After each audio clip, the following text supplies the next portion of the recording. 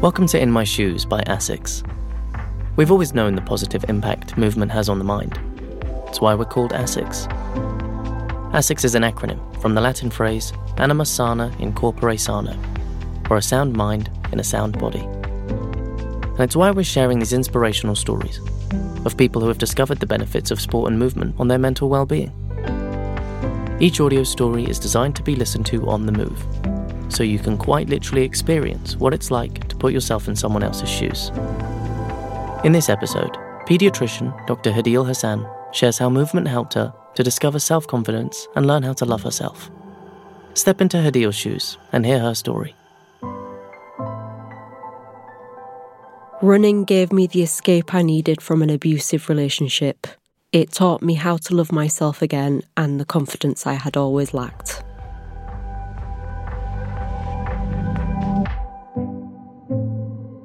It's safe to say the early years of my life were tough. I was born in the north of England to Middle Eastern parents and part of a large family. When I was the ripe old age of 1, my parents noticed that I couldn't walk properly, so took me to see our local doctor. This led to a referral to a paediatrician and a diagnosis of cerebral palsy, all in the first 12 months of my life. I spent the first 8 years of my life wearing a foot splint, had regular physiotherapy, and was under a paediatrician until the age of 18. One of my earliest memories was being told off in front of all the other kids by my nursery teacher for running funny.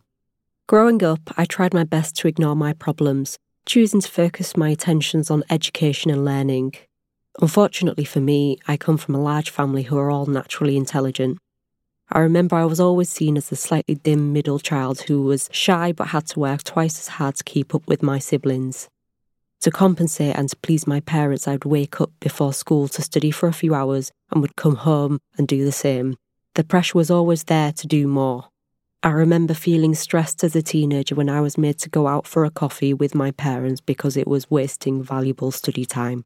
When I was 13, I decided I wanted to be a children's doctor. I was inspired by the paediatrician who looked after me. I loved going to those appointments. He was always jovial, friendly and kind. I felt he was interested in me as a person rather than my cerebral palsy. So I worked my socks off day and night to get the grades I needed. I still felt I had to prove myself to my family and to myself, so I threw myself into my studies. After 5 years of graft, I managed to get the grades I needed and a scholarship to study medicine at Manchester University. I was made up. University life for me was lots of hard work, but it was also the first time I had a social life. I spent my uni years working hard. Despite this, I never felt my grades were good enough in comparison to my peers. I'd be disappointed that I received passes when others received merits and distinctions with less effort. However, after 5 years of studying, I graduated from university with a degree and a drive to begin my career as a doctor. I had decided early on that I wanted to pursue a career in paediatric oncology. This was supposed to be the most exciting and fulfilling moment of my life, achieving my childhood ambition of becoming a doctor and helping others like me. I threw myself into my work, but beneath the surface, I was going through the darkest period of my life. By the time I was 20, I was married. We had met at university through a mutual friend. At the time, I had very low self-esteem. I believed I was worthless and unattractive.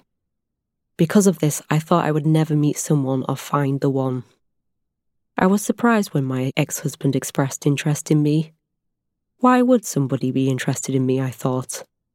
He seemed nice enough, and my logic back then was, I don't have a reason to say no. At first it was fun and exciting. We ended up getting married 4 months after becoming an item. I discovered early on that he was an angry person, but never knew what to do about it. I just focused on my studies and hoped he would grow out of it. In the years after we left uni, our problems and the abuse I received got worse. I used my work as an escape and distraction, but it reached the point where the bad times engulfed the happy times. After 7 unbearable years together, I finally plucked up the courage to walk away. It took so much for me to do this. The months afterwards were the most stressful of my life. Alongside dealing with a divorce, I had to move home, start a new job as a paediatric registrar, and finish a 30,000-word thesis for my master's. On top of that, I was diagnosed with dyslexia and dyspraxia. In the end, it was all too much. After 6 months, depression and anxiety hit me like a bus. Everything felt black. I couldn't sleep. I felt I was too disabled to work as a doctor after my recent diagnosis, and it affected how I functioned. I hated myself, had lost all confidence, and had no self-esteem. It wasn't until I started running that I was able to cope with everything going on in my life, was able to love myself again, and feel confident.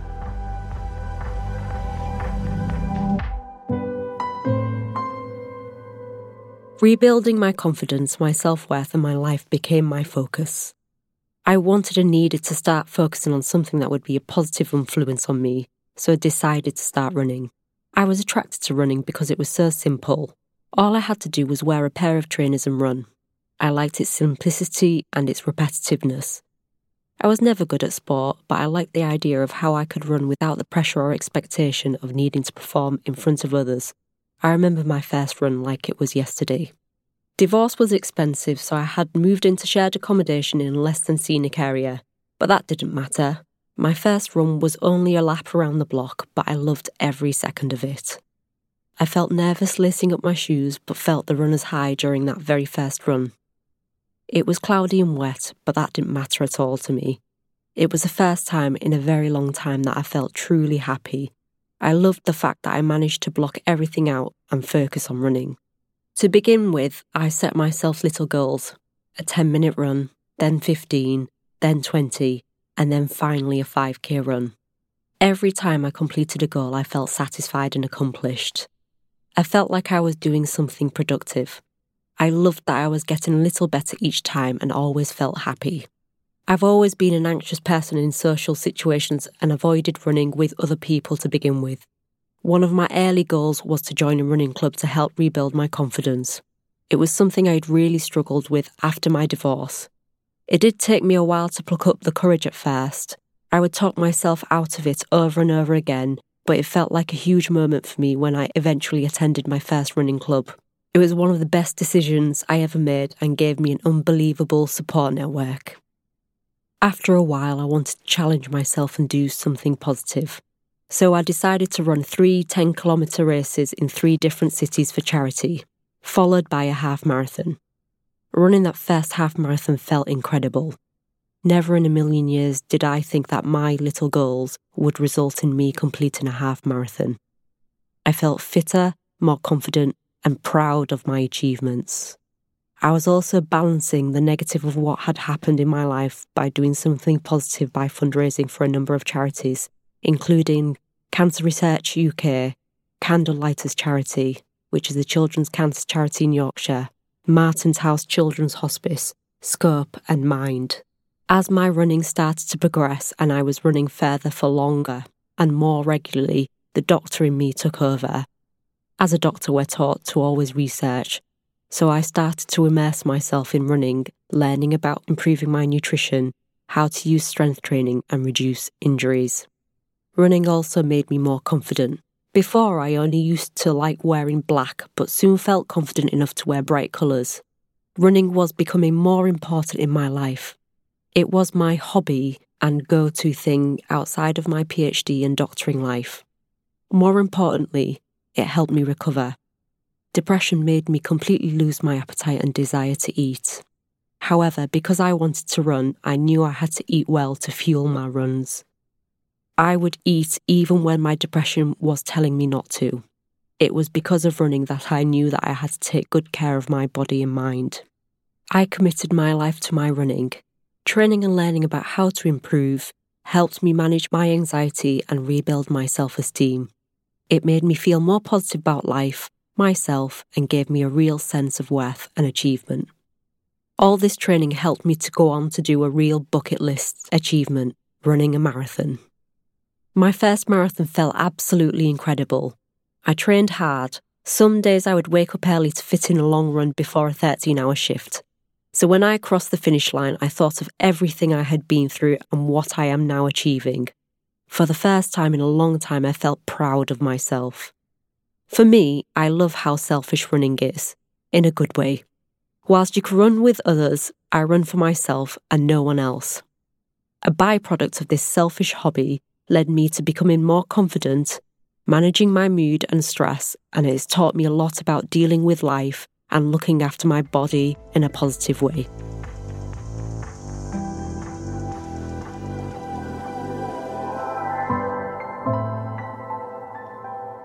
When I look at where I was in my life before running, I still have to pinch myself. Being fortunate enough to find something that helped me deal with and overcome the darkest time of my life is such a blessing. Not only has running helped me overcome my abuse, depression and anxiety, I've met people who I now consider my best friends. I've ticked off bucket list items like running a marathon. Well, 4 actually, and I've even featured on the front cover of a running magazine. Looking back, I used to continuously think about the abuse I experienced and think, why me? Why am I struggling? Why can't I be happy like others? Running has changed that mindset. Now I wonder if I would have fallen in love with running if I didn't experience abuse. Who knows? But one of the things I am certain about is that running has helped me feel alive during my darkest moments. I'm grateful that good has come from the bad. Running has taught me to love and accept myself irrespective of what I have been through. Thank you, Hadeel, for sharing your story. We hope you enjoyed this episode of In My Shoes. If you want to hear more stories, then continue to the next episode, or visit the In My Shoes page on our website, which we've linked to in the show's description. This has been In My Shoes by ASICS. Thank you for listening.